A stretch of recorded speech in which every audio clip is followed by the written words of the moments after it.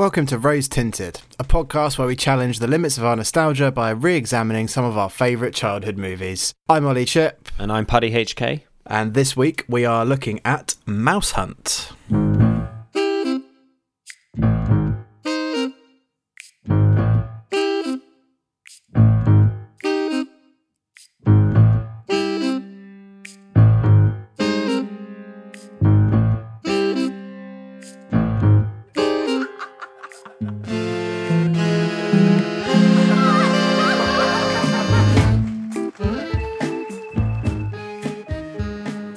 Hello and welcome to Rose Tinted.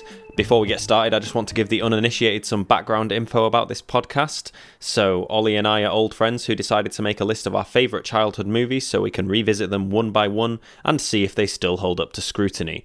So we have some loose rules for our selection process. The movies have to bear some kind of significance to our childhood or early adolescence, and we try to only select movies that we have not watched since that time. So with that out of the way, Ollie, why don't you tell us a little bit about Mouse Hunt?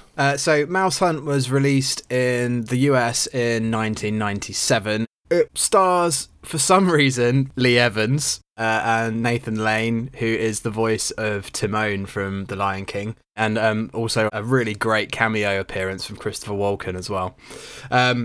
It was directed by Gore Verbinski. This was his first feature, and he went on to direct the Pirates of the Caribbean franchise. I don't know if all of them, because there's about 60 Pirates of the Caribbean movies. It cost $38 million. Like, the figures of these movies that we're watching, like, astound me. Like, $38 million for this film just seems insane. But to be fair, it cost $38 million, but it made $122.4. It was second in the box office only to Titanic. Wow. So this movie was, like, seriously well received by audiences. Really, really popular.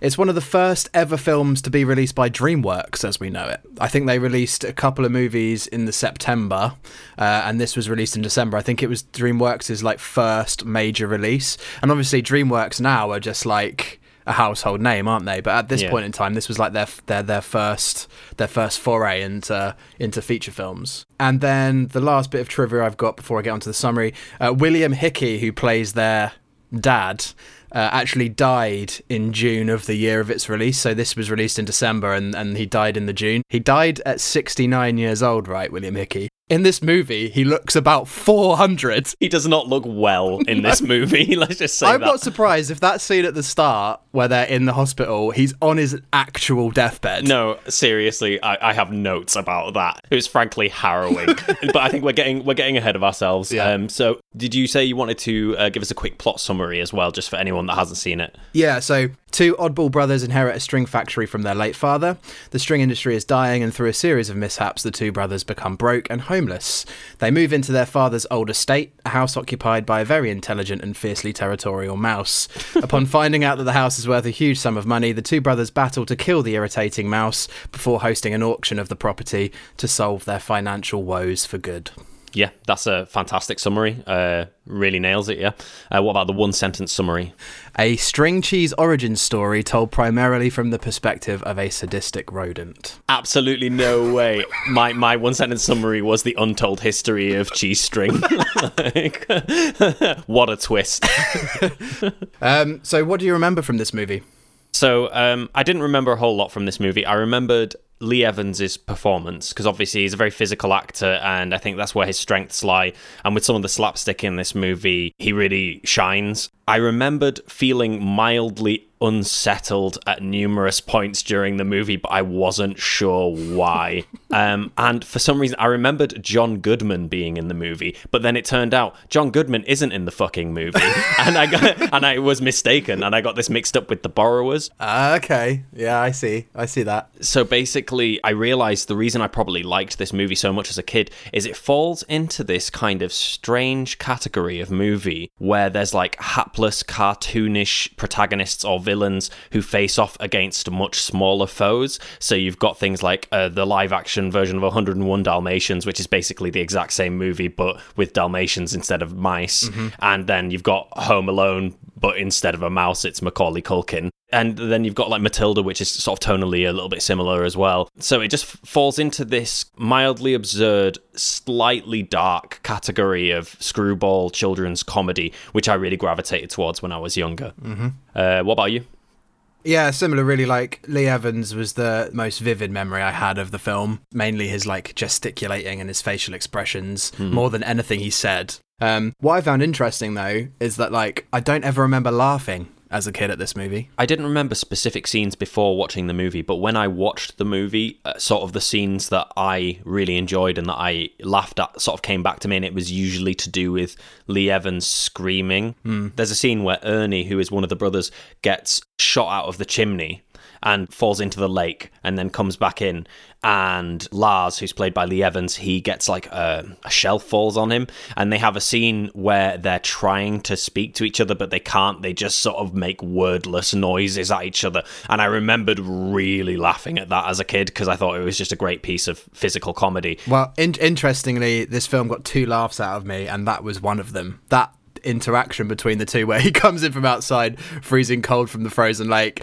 and they're just sort of trying to communicate with each other about what's happened, and they're just sort of doing like vague arm motions and strange little noises and sounds to each other. That made me laugh. I found that quite funny. See, it's interesting. I laughed a surprising amount during this movie, but strangely enough, not very much of it was to do with the slapstick humour or the physical humour. It was actually to do with the script and some of the dialogue. So a lot of the laughs I got were because of the dialogue. Yeah. So I guess, do you mind if we just dive straight into the things that we enjoyed about the movie? Because I think that might be quite a good starting point. No, let's do it.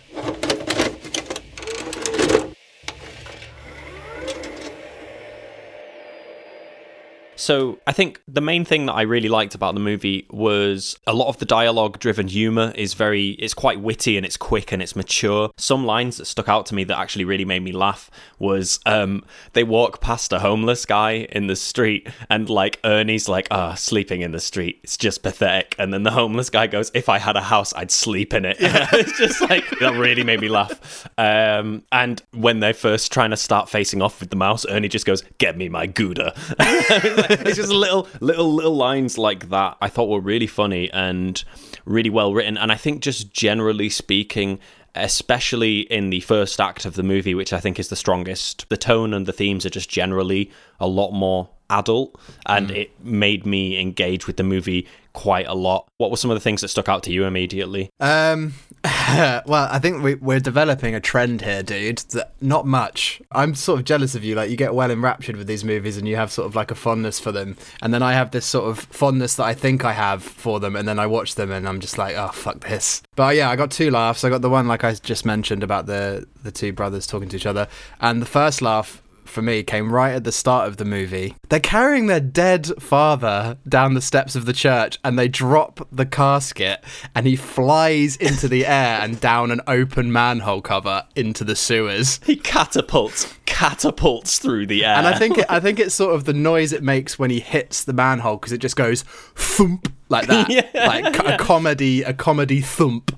And because obviously rigor mortis has set in on the corpse. It's like a projectile. Yeah. He's just spinning like a fucking baton. Well, the thing is, in that opening sequence is that actually you get like a coffin's eye view of the action. Like, it cuts, doesn't it, to a close-up of the corpse inside the coffin. It's so weird. And that's what I mean by like, when I was talking about what I remembered from the movie, I remembered being like mildly unsettled at numerous points in the movie. And when you think about it, it's mainly from the opening act, because the film establishes like a really dark tone. Well, this is a kid's movie, dude, that starts with a funeral. Yeah, exactly. So, like, you know, that's the thing that I took from it as an overall positive, is that I liked the weirdly dark and disturbing atmosphere that's created throughout the whole film. Yeah. And everything that happens is sort of like sickening. Like, everyone is sort of like ill or just like not quite human, a little bit uncanny and a little bit weird. It was almost like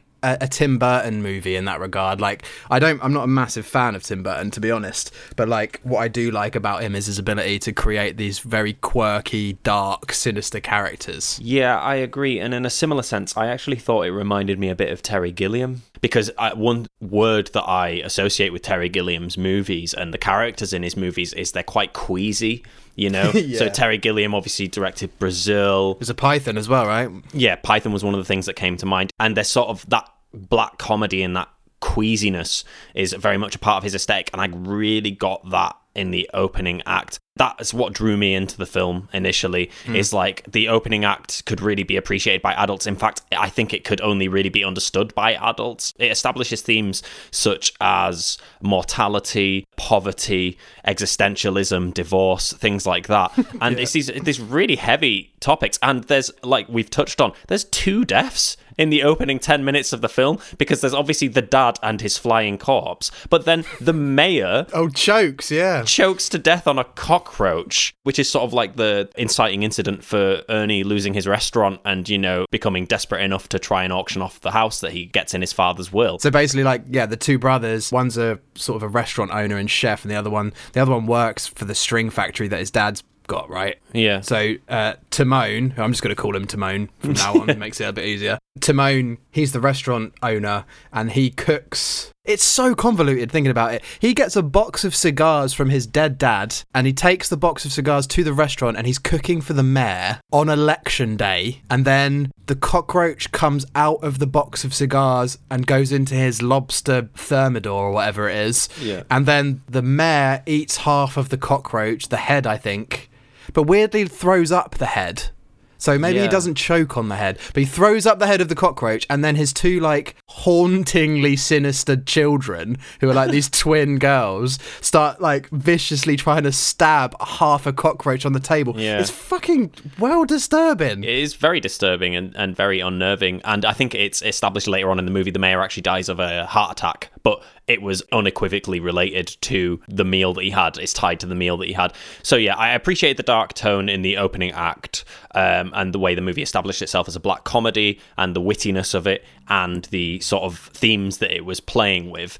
And then I've just got one more thing on my list. I think Christopher Walken is an absolutely brilliant casting choice, and I actually think he's sorely underused in this movie. Yeah. Because he's basically, so Christopher Walken plays the exterminator, and he's basically channeling his character from Deer Hunter, and he nails this absolutely haunted, dead-eyed look, like this guy's seen some shit. He's a mouse assassin, isn't he? Yeah, basically, but he's one of the few people that doesn't underestimate the mouse, because he knows, man. He's stared into the abyss and he's survived. But yeah, so I think there was a lot to enjoy in this movie. The script is good, it's witty, the performances are good, the individual moments of slapstick can be well executed, and I thought the stuff to do with the mouse and the stuff to do with Christopher Walken is brilliant. But that's more or less it in terms of my list of good stuff. Okay, well, I'll tell you what, let's have a quick break, and then when we come back, we'll rip this film a new arsehole, as it were. Ernie, it's just a little mouse. Do we really have to kill it? Yes. Listen to me. A single vermin can bring you down. Believe me, I know. Okay, so Ollie, I know you're raring to go, so why don't I just let you off the leash, and why don't you tell me what you didn't like about this movie? Why don't you shit on yet another childhood? Okay, well, like straight off the bat, and again, we're going to be saying this a lot about late 90s films, but the CGI and the special effects, generally speaking, were atrocious.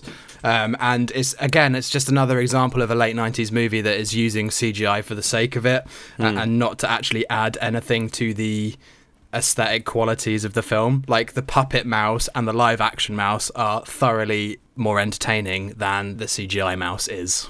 That would be my first minor criticism of it, is that it didn't really need them either. Like, it was in there like fleetingly, the CGI, and it just didn't really need it. I think they could have probably just cut all of that shit out and just kept the puppet and the live action mouse. So other than that, like, I also referenced this a little bit earlier, like, other than the 2 times it made me laugh, I didn't think it was particularly funny. And, you know, it's trying to focus in on the slapstick comedy element. It's clearly trying to be, despite its dark tone, it's clearly trying to be a comedy film, but it just isn't really that funny. I was relatively bored. Like, the first act, you know, first scene, a corpse flies like an arrow out of a coffin down a well. I'm like, cool, I'm on board. Keep going along this angle and you've got me, movie.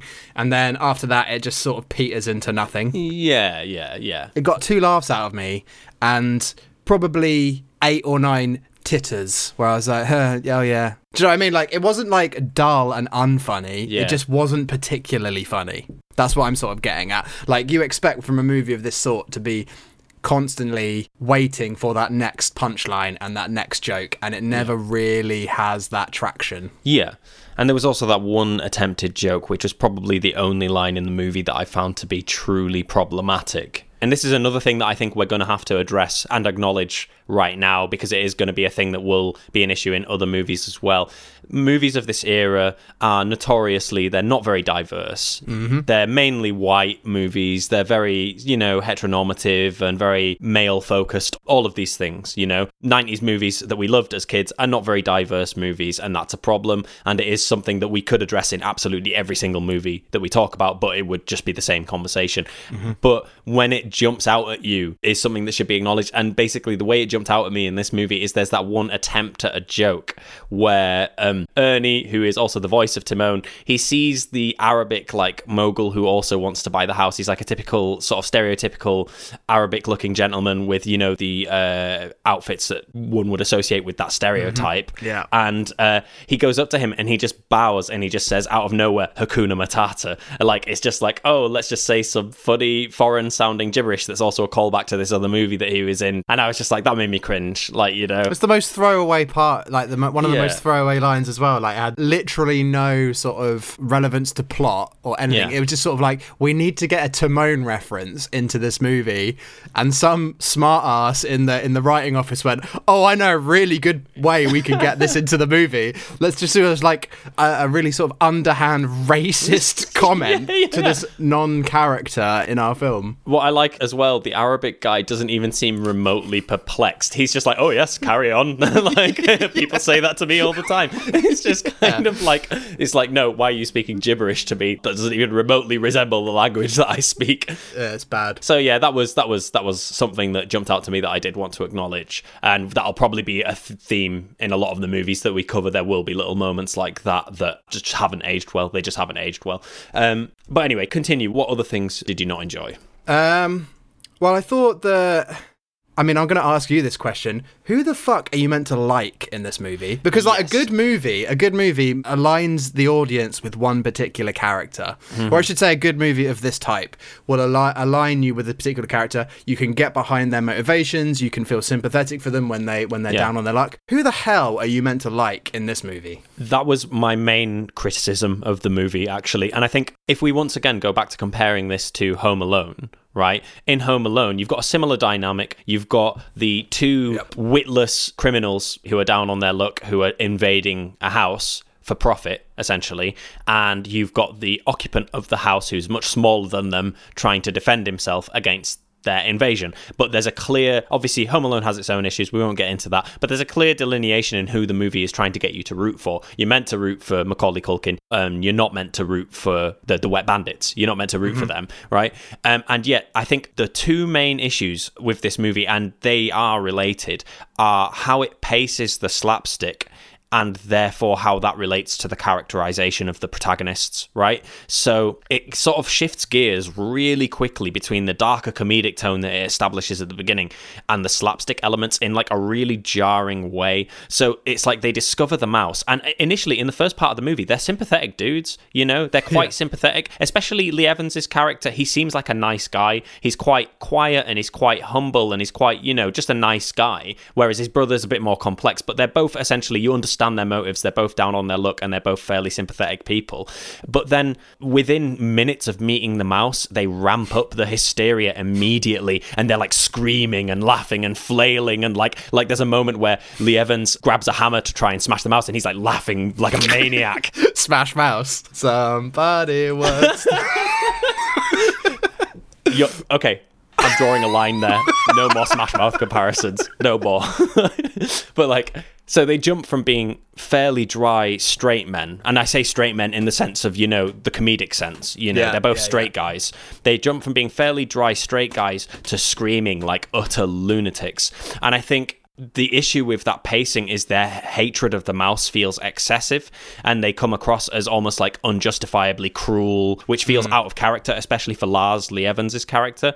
So like you said, it's not clear who the movie wants you to root for, and it seems to flip between the two. Is it the mouse or is it the brothers? Who's the antagonist and who is the underdog? So sometimes the brothers come across as these obnoxious sadists who are taking pleasure in the murder of a small rodent, and other times the mouse is portrayed as this like Machiavellian supervillain because and they're just like the poor victims of his rodent scheming. Well, the thing is as well, right? Like, you're right. Like, the mouse, I put in my notes for this, it just says, fuck the mouse, he's a little dick. Yeah. Like, a lot of the times in the movie, like, he's obnoxiously ill-mannered towards the humans. At the start of when they move into that house, they're homeless, they've lost their jobs, they have no money, you feel sorry for them. Yeah. And they go to this house, and then the mouse is a dick. Yeah. The point being is you really don't know who to root for. And there are times, at first you're sympathetic for the guys, and then they're acting really obnoxious and sadistic, and you're kind of rooting for the mouse. But then there's times where the mouse is portrayed as like twizzling his moustache. like genuinely evil, because it's implied, I shit you not, it's implied that he killed the previous owner of the house. And this is how it's implied. So the mouse has his little face off with Christopher Walken, and it's revealed that Christopher Walken is found locked up in a chest in the attic. And earlier in the movie, they say that the previous owner of the house was found locked up in a chest in the attic and had died. So this mouse is a literal murderer, and also 100 years old, apparently. But also, it's sort of like at the end of the movie, the house collapses and they're on their way to their dad's factory, and they're in their car driving away after all this chaos that this mouse has caused, and the camera pans down and this haunting music cues in, and the mouse is clinging to the bottom of the car. It's like Cape Fear. Yeah, it's Cape Fear. He's literally a serial killer. He's like, so yeah, all that is to say, you're absolutely right. Like, the movie doesn't seem to know who it wants you to identify with. So you keep jumping between the mouse and the guys, and it all seems like more or less an excuse to create these slapstick moments that sort of, like I said, aren't paced very well and fall a bit flat for me for that reason. But that's basically the size of the main issues that I had with it. Yeah, I think that's more or less it. Well, should we take a little break and then we'll come back to talk about what we might want to change about the movie? Okie dokie. I don't believe it. He set the trap, ate the olive, and left the pit just to mock us. I think you're giving him a little too much credit. Okay, so we've talked about the fleetingly good elements of this movie and the bulk of the argument, which is the bad moments. Like, what would you change about the movie? Well, I've kind of touched on this a little bit already.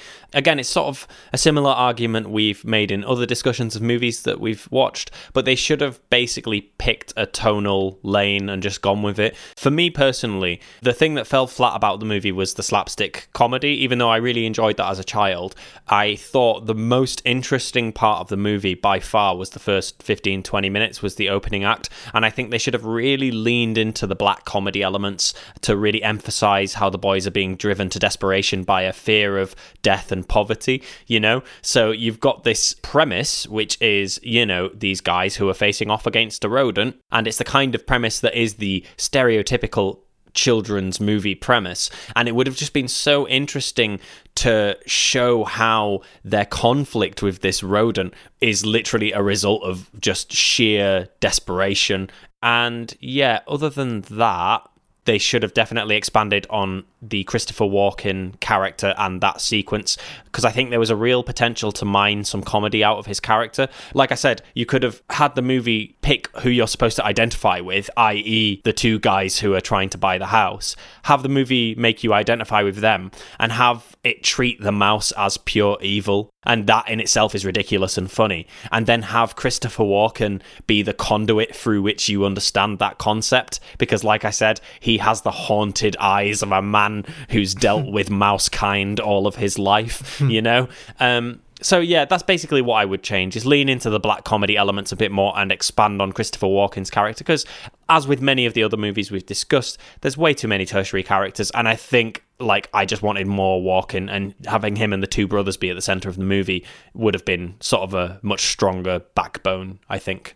Yeah, I think so. And if I was to remake this movie, I would probably change the whole backstory of the two brothers to begin with. I would make their business not manufacturing string, but actually be the pest controllers themselves. So have them as the Christopher Walkens. Yeah. Just basically like categorize your characters more succinctly. So have hero and villain. Like in these sorts of caper movies, the caper movie sort of formula relies on having a clear dichotomy of good and bad. And this movie definitely doesn't have that. Yeah, and that's, again, where its strength would have been. Its strength would have been in treating it as a subversion of Home Alone, where Kevin is the mouse, but he's also a sociopath. Yeah. Like, you know... And to be fair, Kevin is a sociopath. Yeah, I mean, there's modern interpretations of Home Alone that are basically like, it's a classist nightmare, and Kevin is basically an entitled little swine. But then again, you know, the villains in that movie do threaten to bite his fingers off, so, you know, it's give and take, true, isn't it? Yeah. But, no, I absolutely agree. I think it would have been really interesting to have like them be the two exterminators going into the house, and then they realise that this mouse is too much for them, so they then go and find Christopher Walken. He's like this legendary pest control guy, like, you know, whose help they have to solicit to tackle this predator, like you say. Well, what you would have is you'd have the brothers dynamic that they've got, but like instead of having them both relative buffoons, like Lee Evans and Timon are like varying degrees of buffoons, aren't they? Like they're both idiots, but one's slightly more idiotic than the other in different regards. I would cast the two brothers. One would be the Christopher Walken character, and the other one would be Lee Evans. Yeah. Agreed. So one's rubbish and one's like taking it too seriously, and they both fail in capturing this mouse. And I also think that like this movie needs to have a better reason than... Well, what reason does the mouse have to be so callous towards the humans? I mean, make the mouse the villain, but make his motivations for being villainous more obvious, is what I would say. Like, you could even do like a really ridiculous thing where the mouse has lured these pest controllers to the house that he's in because they've murdered one of his like they've killed a mouse in the past that's like a family member. Do you know what I mean? So it's like he's setting a trap for the pest controllers. Like, do something like that to make the mouse's motivations far more I'm saying believable in the loosest possible sense, but do you know what I mean? Like, makes it more believable in terms of like, why are you basically physically assaulting these people? But it's because they've killed your family member. Okay, fair enough. Yeah, and also I just want to do a little side note. You can tell we're trying to have serious discussions about children's movies because you literally just used the sentence "the mouse's motivations." Like, you know, but yeah, and I do agree, and I think having just Christopher Walken and Lee Evans would resolve another issue in that no racism, but also the dynamic of the two characters should have been the straight man and the, you know, weirdo, you know, but instead what they're doing is they try and have both characters be both of those things at different times in the movie, which is why it's inconsistent and it falls flat. Whereas you could have had Christopher Walken being like the hardened, you know, veteran. of that particular industry, and then have his brother or his colleague or whoever, like The Apprentice, he's teaching him the trade or something. Yeah, exactly. It would have been a lot better. Well, you've done it again, man. I mean, you're really good at knowing what to change about movies. It really is. It's a credit to you. Thanks, man. But, yeah, it's. I mean, on the one hand, you do hate them, but on the other hand, you're motivated to change them, which I suppose is a positive thing. Well, I wouldn't. You know, I don't want them to exist as they are, so I'm trying to do all in my power to change that if I can. Yeah, very good, very good. Well, I guess the only thing left to ask you is, do you think you need rose-tinted specs to enjoy this movie, or do you think it holds up? I'm going to say that you don't need those glasses, or specs, as you say, to appreciate this movie now. I think that it's not a slapstick comedy movie that you watch for laughs. Like, it's not particularly funny, I don't think. It's got some fleeting highlights to its comedy, but I think, like, just aesthetically it's interesting to watch. There are some relatively good action sequences with some nice puppeteering and special effects. I don't think like anything is too dated. to make it uncomfortable to watch as an adult. And I'd actually probably say that this movie is for adults more than it's for children. So, actually watching it now, I appreciated it a lot more. Like, I managed to make more sense of a lot of the dialogue, which as a kid just flew straight over my head. I was more interested in, Lee Evans being beaten up by a rodent. But like in my rewatch of it as an adult, like I paid much more attention to what they were talking about. And, I was thinking at the time, fucking hell, a kid is never going to understand anything that's happening here. But as an adult, I could actually understand what was going on. So I would actually say that this is a movie, probably the first one we've studied so far, where being an adult improves it, if anything. Oh yeah, I would probably agree with you. Actually, I think that I did find a whole bunch of new things to appreciate about this movie, basically, and I understood it and engaged with it on a level that I completely did not expect. I don't think it's a phenomenal movie, but that's not the question that we're asking. It doesn't survive on nostalgia alone, basically. No, and you don't have to rely on your memory of it to enjoy it. Like, there are new things to mine out of it watching it as an adult. Yeah, exactly.